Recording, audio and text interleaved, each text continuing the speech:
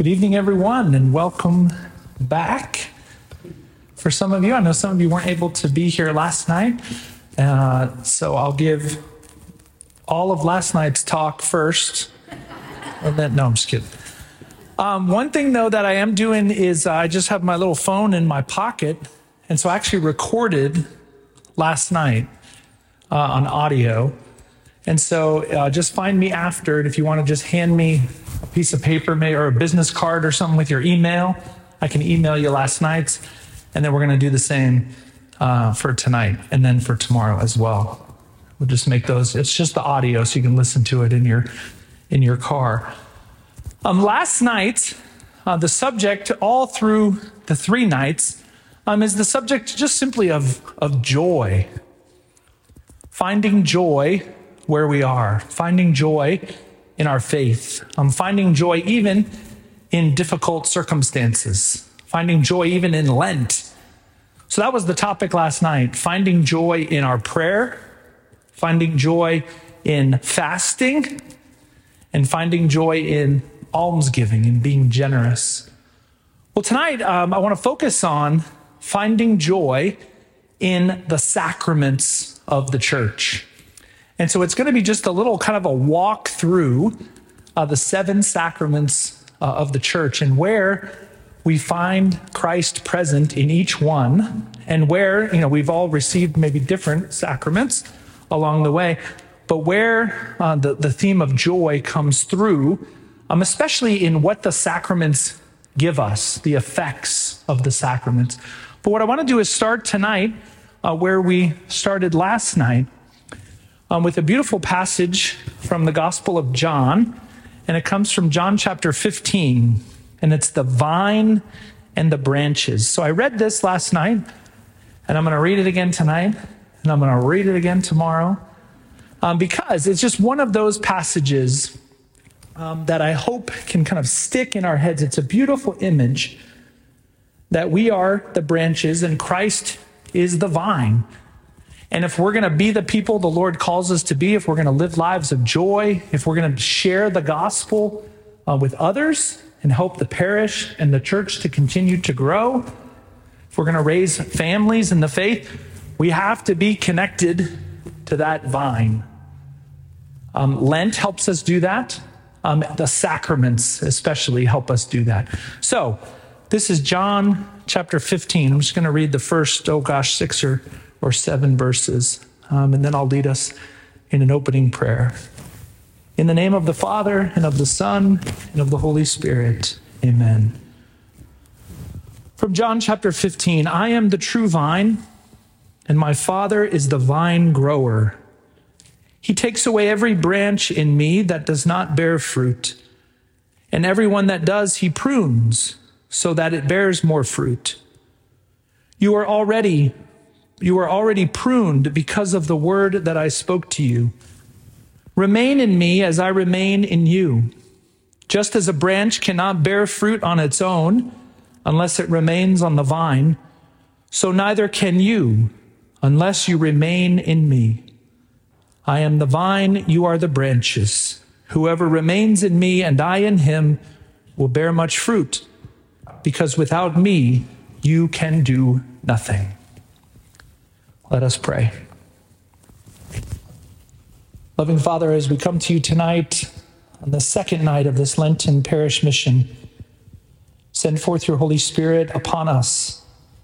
Each of us gathered here, each of us listening to this parish, these parishes, their pastor, their church leadership, pour out your Holy Spirit upon us that the fruits of being the branches connected to the vine would bear rich fruit in this place. Be with our families, our friends, all those who are dear to us, and especially anyone who is hurting or suffering in any way. Give them your consolation and your peace. We ask this all through Jesus Christ our Lord. Amen. In the name of the Father, and of the Son, and of the Holy Spirit. Amen. So I'm going to use really just 2 texts. These are 2 texts that will help you all throughout your Catholic life. One is the Bible, the other is the Catechism of the Catholic Church. Both are just wonderful, wonderful, wonderful resources to give us a good path forward. One resource I want to give to you, if you're not familiar, is last year there's a priest up in Duluth, Minnesota named Father Mike Schmitz. And Father Mike Schmitz is kind of a young guy, talks really fast. Father Schmitz put together what's called a podcast, and the podcast is called Bible in a Year. And what he did is they took the Bible and they split it up into 365 parts. And in about 20 to 25 minutes a day, he reads the Bible and explains it. So each day, a little 20, 25-minute Bible in a Year. Last year in the United States, it was the most popular podcast in the country. So they decided, well, that worked. We should probably do that again or do something like it. So they took the Catechism of the Catholic Church and split it up into 365 parts. And so this year, starting January 1st, as a podcast, Father Mike Schmitz is doing the Catechism in a Year. Both of them are excellent, excellent resources. I did Bible in a Year all through last year, and today is, I think, day 58 or something of Catechism in a Year. If you don't know what a podcast is, that's okay too. Find me after. If you have a smartphone or if you have a computer with the internet, you can get a podcast. But anyway, two excellent resources. All right, so the theme is joy, and the subject is finding joy in the sacraments. There are in the church 7 sacraments. I think probably you know that, but I also don't want to just assume that everybody knows everything. 7 sacraments, and they're split up into 3 categories. We call them the sacraments of initiation, the sacraments of healing, and the sacraments of service. So the sacraments of initiation are baptism, confirmation, and the Eucharist. The sacraments of healing are confession and anointing of the sick. The sacraments of service are marriage and the sacrament of holy orders. So we're going to talk about each one and talk about how Christ works in our life through each one of those. And I'm going to read extensively, especially from the Catechism, because there's just a lot there, and it's a beautiful articulation of what we believe. And while we've experienced many of those sacraments, sometimes we don't always know the power that exists from having been baptized, from having been confirmed, the effects of going to confession, the effects of receiving the Eucharist. There's so much there that I want to just to bring to light. So first thing we're going to do is just to talk about baptism. Baptism is the gateway to all the other sacraments. You can't receive any of the other sacraments if you've never been baptized. You might remember when you got married, or when one of your children was going through First Communion or confirmation, you had to go find their baptismal certificate. You were crawling through your closet and lifting up books and trying to remember, where did we live when Jimmy was baptized? You got to prove that you were baptized in order to receive the other sacraments. Baptism is the gateway.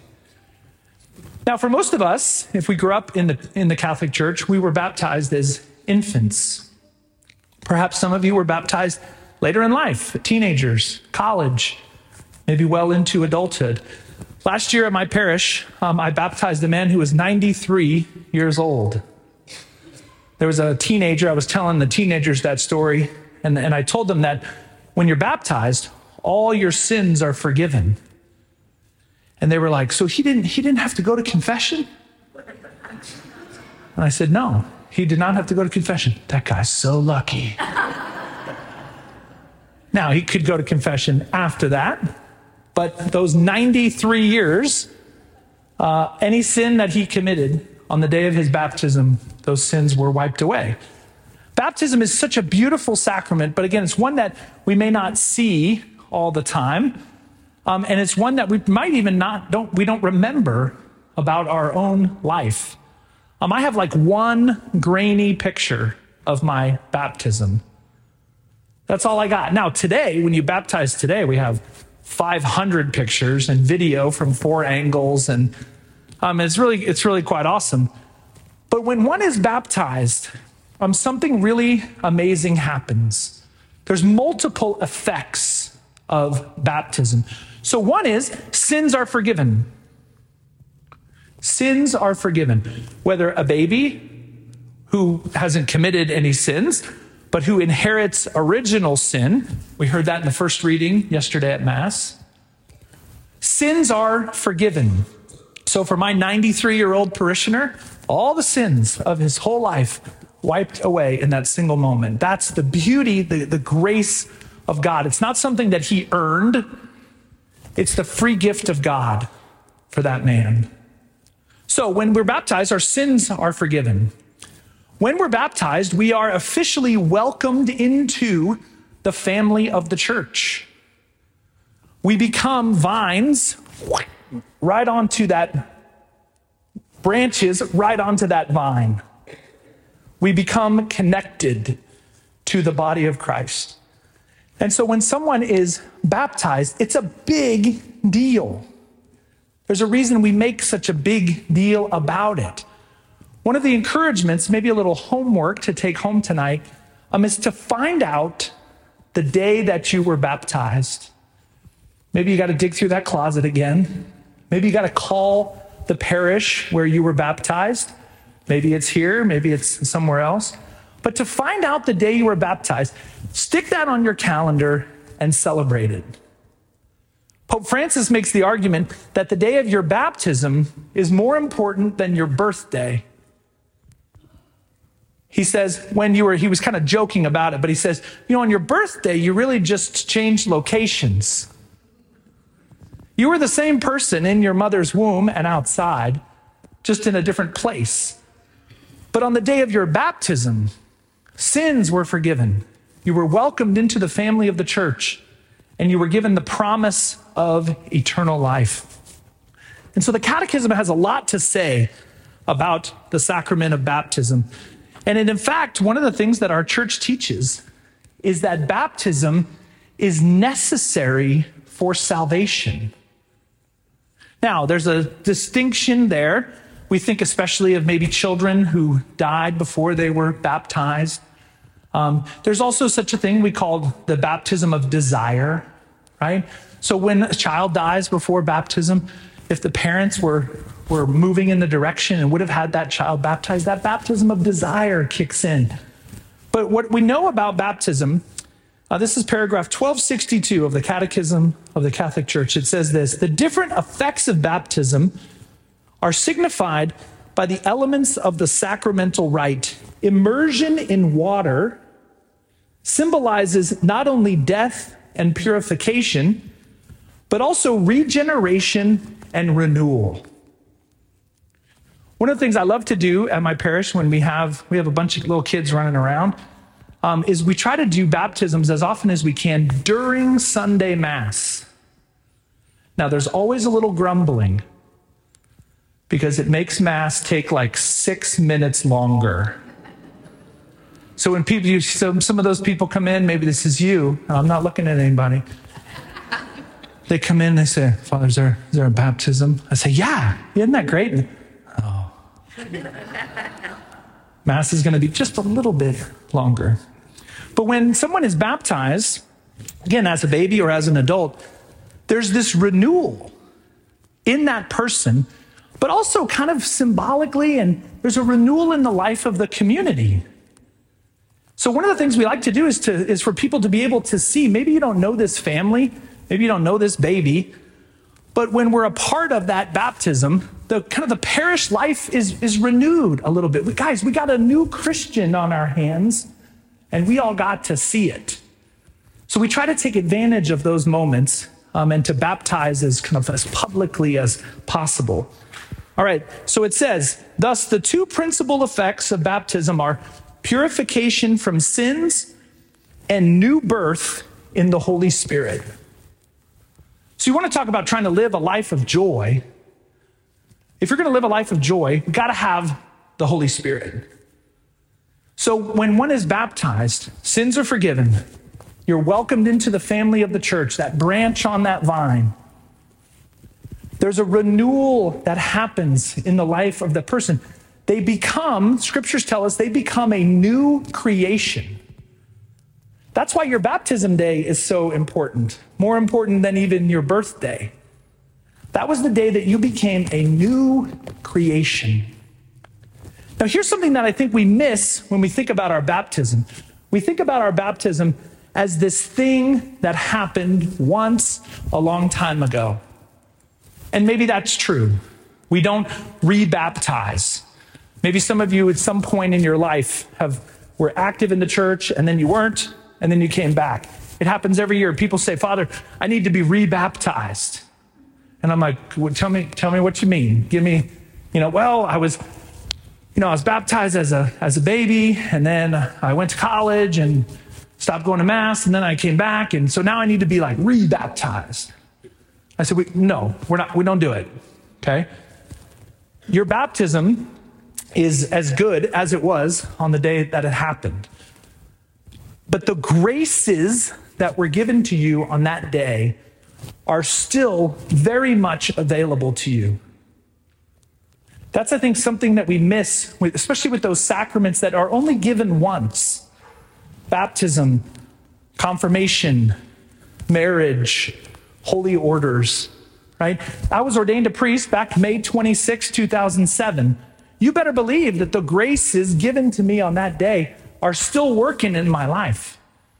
The same is true for our baptism. Those graces, God breathing his life into you, whether that happened 80 years ago or last Easter, those graces are still available to you. So when tough times come, when you have to make a difficult decision, whenever you need God's help, you can call upon the graces given to you on the day of your baptism. It's a beautiful, beautiful sacrament that I hope that we take advantage of its effects.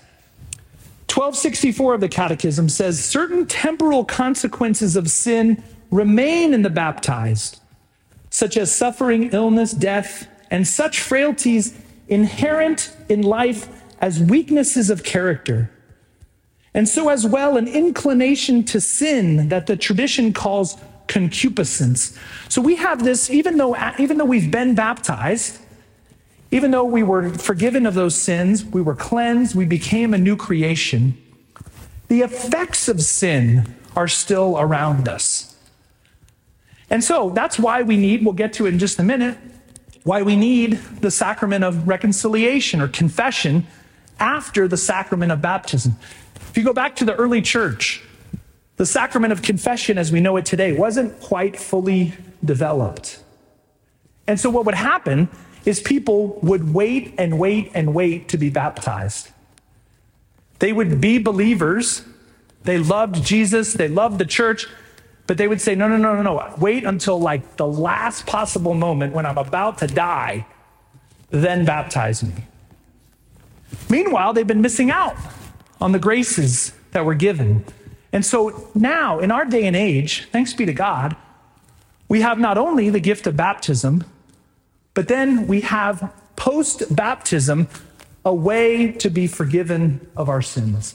We call it confession. We'll get to that in just a moment. So baptism is really key. Baptism is that first thing right out of the gate. One little side note I just want to mention, many of you perhaps are godparents. I want you to take that job very seriously. If you are a godparent to somebody out there, and maybe they're little, maybe they're a teenager, maybe they're old, take that job seriously. The role of godparents is tremendously important. Make sure that your kids and your grandkids know who their godparents are.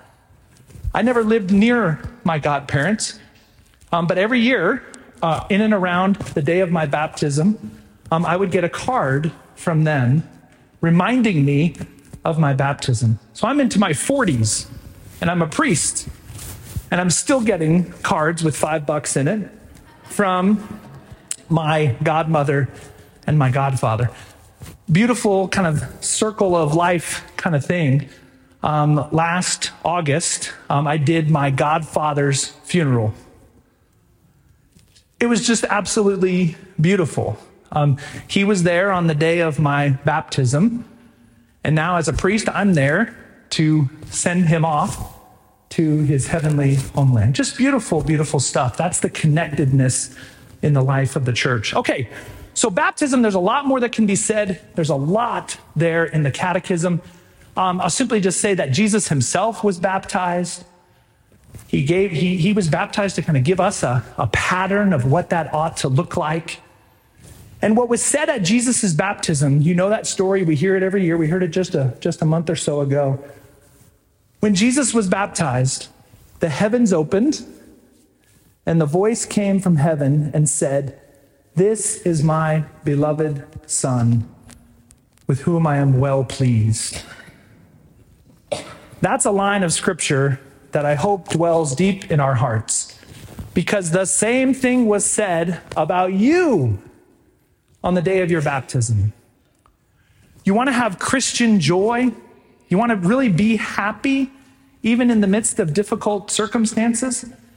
Is go around town, live your life with the knowledge that you are a beloved son or daughter of Almighty God. Suddenly, most of your problems kind of go to the side. It doesn't make our lives perfect. But especially when you're going through a difficult time, just coming back to that very basic fact that on the day of your baptism, you became a beloved son or daughter of the Father. Pretty amazing stuff. Put that on your mirror to remind yourself in the morning.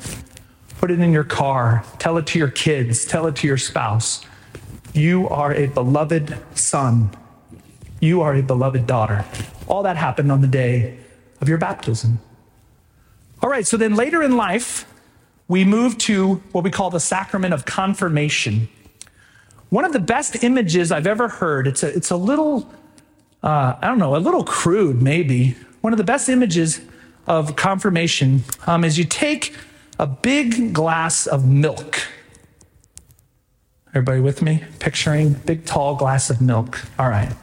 On the day of your baptism, we take Hershey's chocolate syrup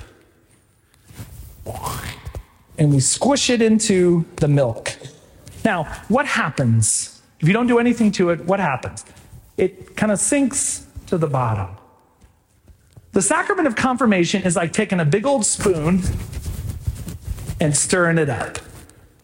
So the graces were given to you at your baptism, and then at your confirmation, at whatever age that took place, those graces are stirred up. Those graces are renewed in your life.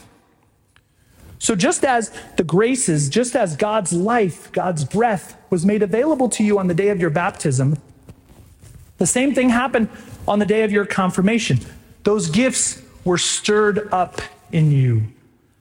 And so when we talk about living a life of joy, we have to connect that to the Holy Spirit. And so at a confirmation, we typically sing songs like the Veni Creator Spiritu, Come, Holy Spirit. If you need just a short way in which to pray, I would give you just Come, Holy Spirit. You're going into a difficult meeting. You're going into a difficult conversation. You're not quite sure what to do with a big decision in life. Come, Holy Spirit. I say it to a lot of people, especially in the sacrament of confession. People come and they say, I just do not have patience with my husband, with my kids. I'm a teacher and my students are driving me a little crazy. I say, just when you get into those moments, I want you to say, Come, Holy Spirit, give me the gift of patience. Well, I was in this conversation with my son and I really needed to tell him something, but I was kind of afraid. Come, Holy Spirit, give me the gift of courage. Well, I was driving down the street and this guy cut me off and come, Holy Spirit, give me the gift of compassion. The Holy Spirit is incredibly powerful. And when we call upon the Holy Spirit in our life, the fruits of the Spirit, St. Paul says from the letter to the Galatians, I'll read them for you. Beautiful passage, Galatians chapter 5. He kind of starts with the negative and then moves to the positive. St. Paul says this to the Galatians: live by the Spirit, and you will certainly not gratify the desire of the flesh. For the flesh has desires against the Spirit, and the Spirit against the flesh. These are opposed to each other, so that you may not do what you want. But if you are guided by the Spirit, you are not under the law. Now, the works of the flesh are obvious. And here's a tough list to hear: immorality, impurity, licentiousness, idolatry, sorcery, hatreds, rivalry, jealousy, outbursts of fury. I've always thought that would be a good band name. Outbursts of fury. Acts of selfishness, dissensions and factions, occasions of envy, drinking bouts, orgies, and the like. It's quite a list. Those are the works of the flesh. But St. Paul puts those right next to what he calls the fruits of the Spirit. So where the Spirit is present, here's what we see. St. Paul goes on. In contrast, the fruit of the Spirit is love, joy, peace, patience, kindness, generosity, faithfulness, gentleness, and self-control. So look at your own life and ask yourself, am I lacking in any of those? Chances are you are, right? All of us. Are you lacking in love? Maybe for a particular person or group of people. Maybe somebody against whom you have a grudge. Somebody against whom you have some resentment. Now, I know a lot about this. My name is Brian O'Brien. I'm Irish. I learned in my teenage years, I was reading about kind of a history of the Irish people. And what I learned is that the Irish are really good at holding grudges. Later on, I heard a term called Irish Alzheimer's. And the term means that we forget everything except the grudges. Right? These grudges, these resentments, they live in us. They kind of define us. St. Augustine said, holding a resentment is like giving somebody else drinking poison and expecting the other person to die. So we hold on to these resentments and they go against the law of love. So looking at your own life, it's Lent, right? A time to look inward. Am I lacking in love? Am I lacking in joy? Am I lacking in peace, patience, kindness, generosity, self-control? If one of those is lacking, or maybe all of them or a few of them, calling upon the graces given to you at your baptism and at your confirmation and saying, come, Holy Spirit, help me to have more control over this aspect of my life. Help me to really love this person against whom I have some resentment. Right? Lent can be a beautiful time where our hearts are changed, are turned from stone to flesh. And the graces that God wants to give have already been given. For us, it's a matter of kind of opening up a present. How many of us on Christmas morning or our birthday, somebody hands you a wrapped present, do you just say, wow, this is great? You got to open it. You got to tear that thing open, right? Those are the graces that God has already given us in our baptism and in our confirmation. Graces that simply need to be unwrapped and opened up. So what's lacking in your life? The fruits of the Spirit are available to you. And I would say, especially for our purposes here, the great fruit of joy. So we have baptism, we have confirmation, And then the third sacrament of initiation is the Eucharist. I'm going to leave that to the very end because it's the sacrament of sacraments. It's the one we ought to spend the most time and attention on.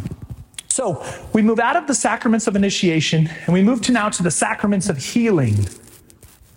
I'll just mention very briefly the sacrament of anointing of the sick. What a beautiful sacrament. As priests, I can speak for Father Valentine, we love to anoint people. It's just such a beautiful sacrament that brings the healing touch of Christ, that brings his peace. If you're facing perhaps old age, if you're facing some physical infirmity, if you're going in for surgery, no matter what age you are, if you're facing some tough health decision or battle, find a priest and ask to be anointed.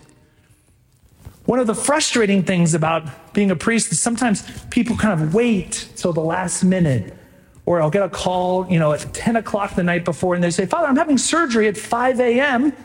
Can you meet up? Yes, but I also saw you at Mass on Sunday. That would have been a really good time to anoint you. The sacrament of anointing is so beautiful. It comes from the letter of St. James, chapter 5, and it says, if anyone among you is sick, let them send for the priests of the church. The priest will lay hands on that person. Their sins will be forgiven and they will be strengthened. It's beautiful, beautiful, beautiful stuff. So I just encourage you to seek the sacrament of anointing. It's a beautiful gift of God's healing. Now let's talk about confession. Confession is, I think, the most underutilized sacrament in the church.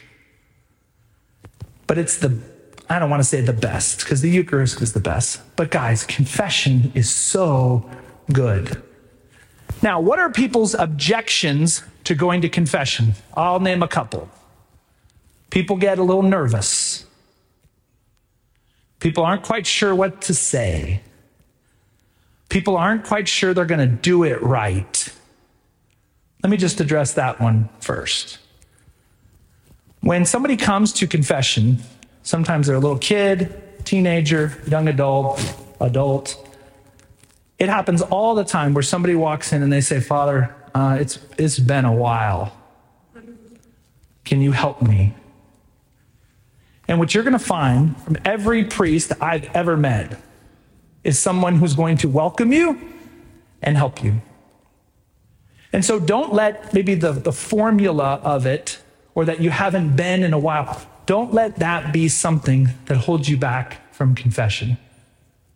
I love the image of a window. All right, so you take a kind of a clear window. You can see through it from either side, and the sun is shining through that window. Maybe picture your kitchen or your bedroom. The sun is shining through that window. What sin is like mud on that window. It starts with maybe just a little bit of mud, and then more mud, and then more mud. And then before you know it, mud covers the whole thing, and the sun is not shining through. Now, what's interesting to note is that the sun is still shining. The sun has not stopped shining just because it can't get through your muddy window. What confession does is it wipes that window clean to allow the grace, to allow the sun, to allow God's life to come through that window into the room of your soul. And so when we go to confession, we wiped the slate clean.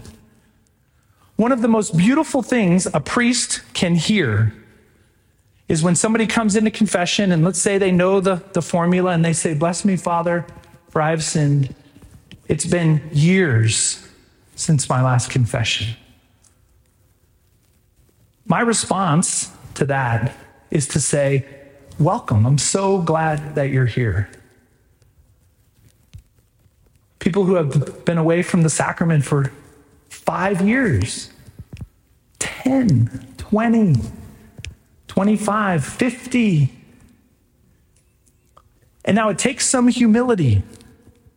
It takes some humility to walk in there and to say your sins out loud. But it's so, so, so worth it. So I don't know where you are with that, if it's been recent or if it's been a while. But I just want to encourage you this week to take advantage. Part of a parish mission I mentioned yesterday is this visiting priest comes in and you don't know him, and he comes in and kind of kicks your butt a little bit, right? This is the butt kicking. I'm kicking your butt to go to confession. We need it.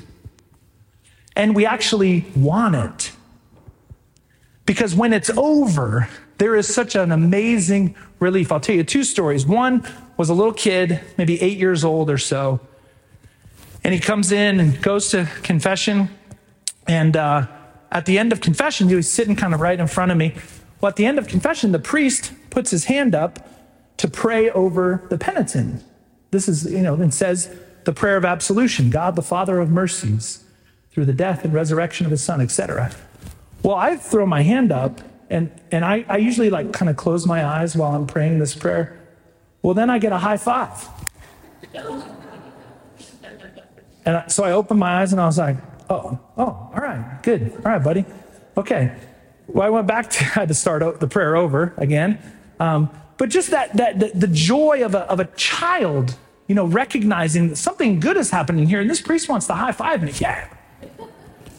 The other thing I've seen, though, is an amazing, even a physical transformation.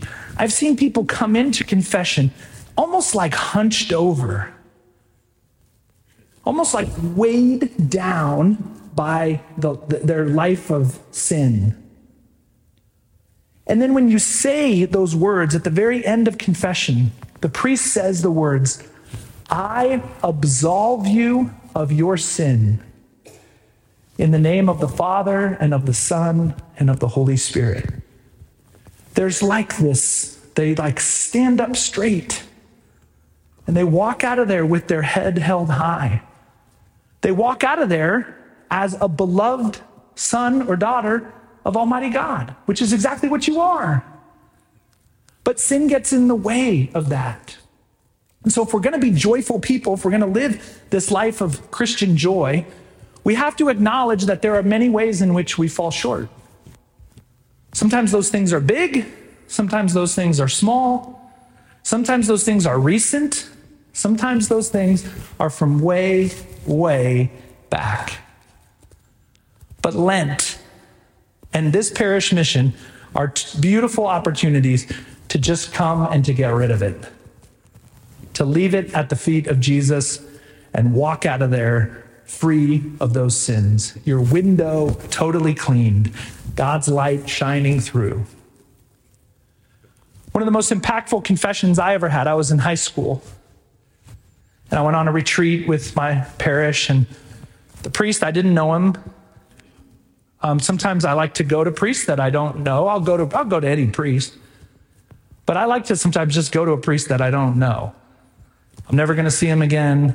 He doesn't know me. I don't know him. Well, this particular occasion, we're all in line, and there were multiple priests hearing confessions, and this door opened up, and somebody came out, and I went in, and I went to confession. It had been, probably had been maybe a year or so since I had gone to confession. And this priest said to me, and I say this to people now all the time, he said, your sins are forgiven, and your soul is in the state that it was on the day of your baptism. How about that? You want to talk about God's grace shining through into the heart of a 16-year-old boy? I've never forgotten that. And I've repeated it thousands of times to others. When I get to heaven, I got to find that priest and say, that was awesome. Good job. All right. So confession, beautiful opportunity to receive the gifts of God's healing mercy. That beautiful effect of confession. Our sins are forgiven, and we leave filled up and strengthened by the Holy Spirit. Okay, so we've talked baptism, we've talked confirmation, we've talked anointing of the sick, we've talked confession. The two sacraments of service, I'll mention just very briefly the sacrament of holy orders. That's deacons and priests and bishops. One is, I just want to encourage you to pray for your clergy. Maybe you already do, but if you don't, on a daily basis, pray for your pastor, pray for our bishop, pray for our seminarians, pray for our deacons. I hope that you'll make that a regular part of your prayer life. There, I saw right out on the table here, there's a number of little cards of our seminarians. You can pick those up and put them on your refrigerator, put them in your wallet as a reminder to pray for them. Being a deacon and being a priest and being a bishop, most certainly, can oftentimes be very difficult. Make no mistake, we have a great life. We have a life filled with joy, filled with peace, filled with wonderful opportunities to get to know people, to be a part of people's lives at their most important times, at baptisms, at funerals, at weddings, that confession of somebody who's been away for years and years and years. We get to be involved in the lives of young people. We get to be with people at the very end of their life. All of these things are wonderful. But there's a lot of demands that can often come. And so you might see sometimes in priests that they're maybe lacking some joy. This happens to me all the time. I have this one lady, she comes to daily mass every single day, and she's sort of like my mood detector. Now, I'm not recommending that you do this on Father Valentine, but when I'm just kind of walking, and like getting ready for mass or something, she'll kind of come up to me and she goes, "Tough day, huh?" I haven't said anything. I didn't do anything. She just like sees this look on my face, and I say, yeah, a little bit, yeah. Kind of a tough day. Okay, I'm praying for you. And then she like disappears into nowhere, right? She has this sense of like how I'm doing. And what I find is it actually gives me great encouragement because I know that at least this one holy woman who's way holier than I'll ever be, she's out there and she's praying for me and knows that on difficult days or on good days that she's lifting me up in prayer. And so we want to have joyful deacons and joyful priests and joyful bishops. But I just simply ask that you pray for your deacons and your priests and your bishops every day, if you would, that our lives would be fulfilled, that our lives would be filled with great joy. Holy orders is a beautiful gift to the church. As many have said over the centuries, if there's no priest, there's no Eucharist. And so pray for your priests. Pray for a future priest. And then here in this parish, here at St. Mark's, at St. Francis of Rome, my hope is that you have your eye out for young men and women that you can encourage to priesthood and to religious life. And to not be shy to say something. Now, don't overwhelm them. I was in high school and got overwhelmed by the old ladies of my parish. All right, and it kind of got really annoying. So don't overwhelm, but just simply invite. There was a wonderful woman at my parish growing up. She actually just died last year at the age of 98. Her name is Mary Rose Buckley. Mary Rose Buckley was the little old lady at my parish who, once or twice a year would say, "Brian, now you're thinking about the priesthood, right?"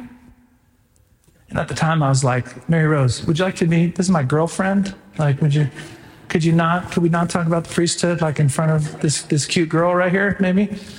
So then later on, I was 22, and I was teaching in Tulsa, and I had a girlfriend and came home and brought my girlfriend, her name is Karen, brought her to meet my parents. So we go to daily mass, and there's Mary Rose, and I introduced Mary Rose to Karen, and Karen was awesome, and it was a good relationship, and it was just new, but we were maybe moving towards perhaps the sacrament of marriage. Well, about 6 months later, Karen and I broke up. Sad story. But I come home, and there's Mary Rose. And Mary Rose says, "Oh, how's that little friend of yours?" And I said, "Oh, well, we broke up." Mary Rose says, "Good, I've been praying for that." Thank you. Thank you, Mary Rose. Appreciate that. Now she's up in heaven praying for all of us. Anyway, pray for your priests. Pray for your priests. Pray for our bishop.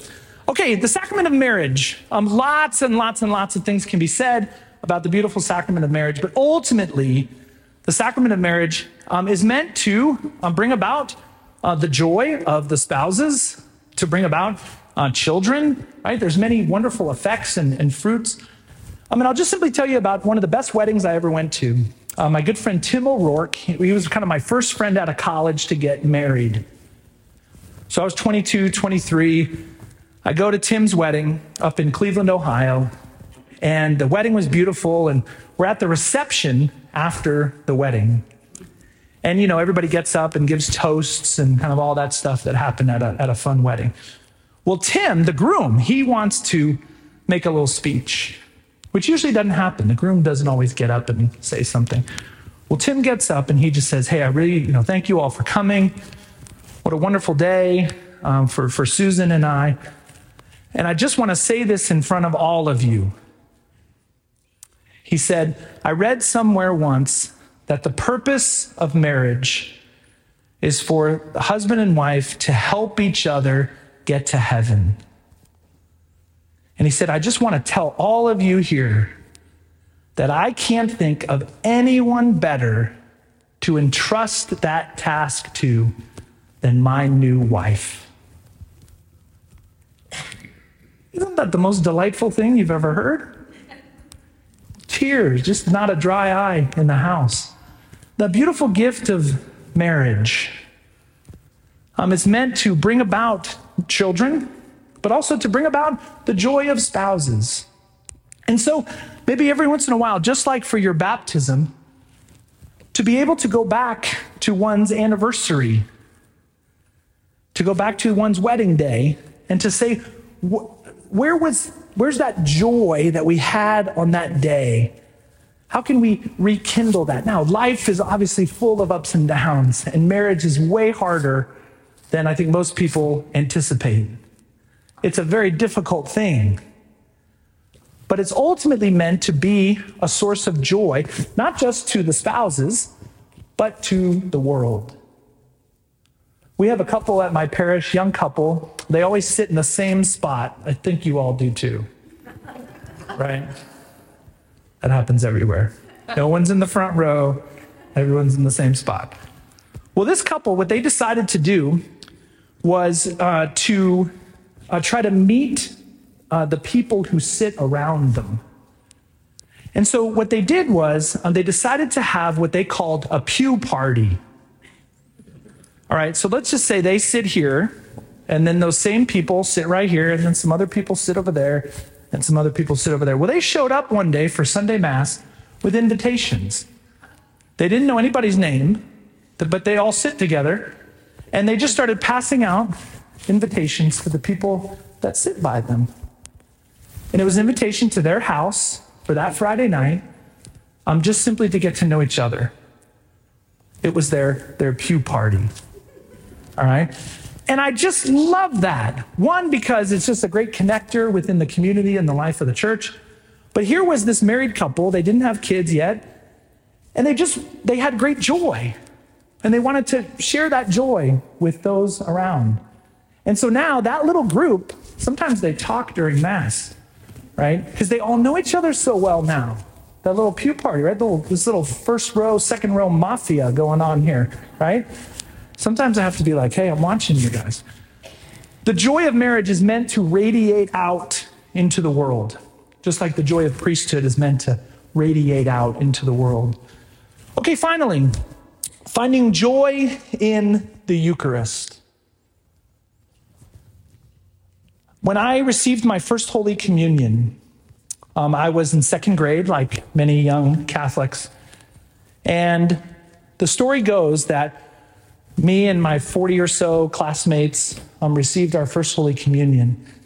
And I walked out of the church, and I don't remember this, but my mom remembers it like it was yesterday and tells the story all the time. I walked out of the church, and there's my brothers and sisters standing there, my mom and dad. And I walked up to my mom and dad, and I said, "This is the greatest day of my life." And you know what? It was. Now, baptism day was pretty good. Confirmation day years later was pretty good. Becoming a priest was pretty good. But on that particular day, I got to receive Holy Communion for the first time. And now, could I explain exactly what the Eucharist was? No. Was I able to maybe answer lots of questions about it? A little bit. But there was a sense in me, a deep faith instilled in me by my parents, that what we were doing here was really, really good. And so I want us to be a people that never takes the Eucharist for granted. Sometimes we can go through the motions. By the way, priests do that too. Sometimes it's difficult when this is the second Mass of the day, or the third Mass of the day, or the fifth Mass of the weekend. Sometimes priests can even go through the motions, and we all do it. But to try to snap ourselves out of that and really enter in to each and every Mass that we come to. Because what is happening on this altar every Sunday, and what's happening is something really, really amazing. Jesus Christ is becoming present to us. Jesus Christ becomes present to each of us on this altar in the hands of the priest through the power of the Holy Spirit. The ordinary bread and wine become the body, blood, soul, and divinity of Jesus Christ. The same Jesus Christ that walked the earth, the same Jesus Christ that raised Lazarus from the dead, the same Jesus Christ that healed, the same Jesus Christ that taught. Jesus Christ, risen from the dead, shows himself to us. That right there is an amazing thing. One that we ought to never take for granted. But God will not be outdone in generosity. And so it goes further than that. God doesn't just show himself to us, but then he gives himself to us to eat. What an amazing thing.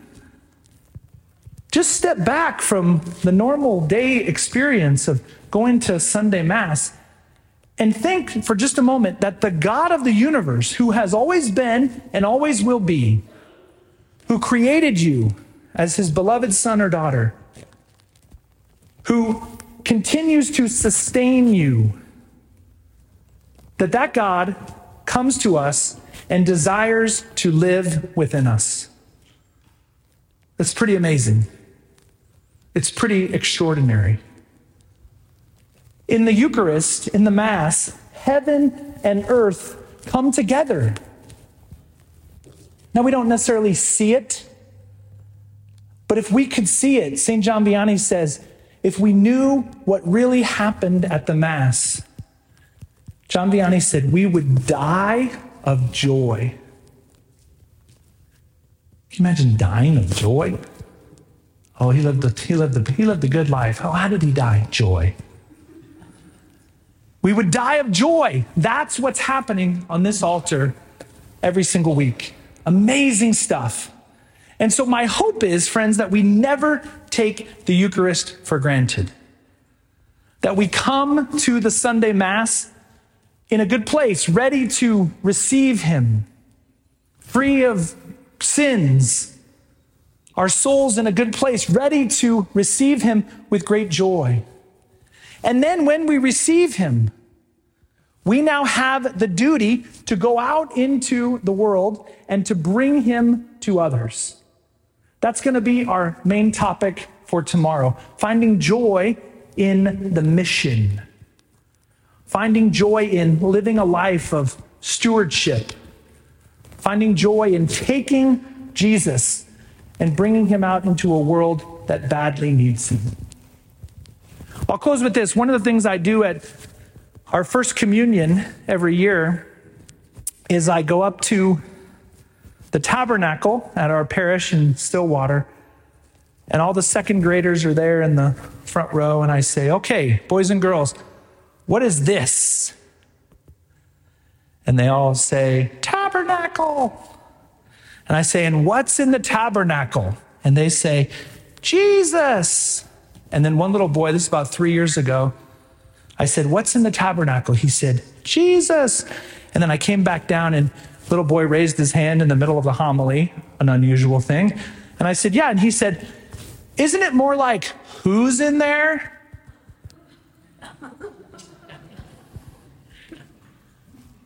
Yeah, good point. Good point. Second grader, well done. Correcting the priest in front of everyone. Nice. Not what's in there, but who is in there. And then I said to them, and I say this to you tonight, when we receive Holy Communion on Sunday, we become one of those. We become a living, breathing, walking tabernacle. Jesus living in us. Jesus going into every cell in our body. Right? That's a cause for joy. It's an amazing thing. And it's something unique about being a Catholic. It's something that so many of our Protestant brothers and sisters don't share. And one of the things that I feel bad, my Protestant friends, when we talk about the Eucharist, I say, guys, I just like feel bad. I want you to get to do what I get to do. They love Jesus. They recognize him in his word. They pray to Jesus. They have a strong relationship with Jesus. And I say, guys, but nothing is better than being able to come and to receive him into our bodies. That's the ultimate joy. If we knew what happened at every Mass, we would die of joy. It's an amazing thing. We'll close with prayer. Then we have a little reception. Many of you were able to stay last night. Just a good time to visit with people. I'll say what I said last night.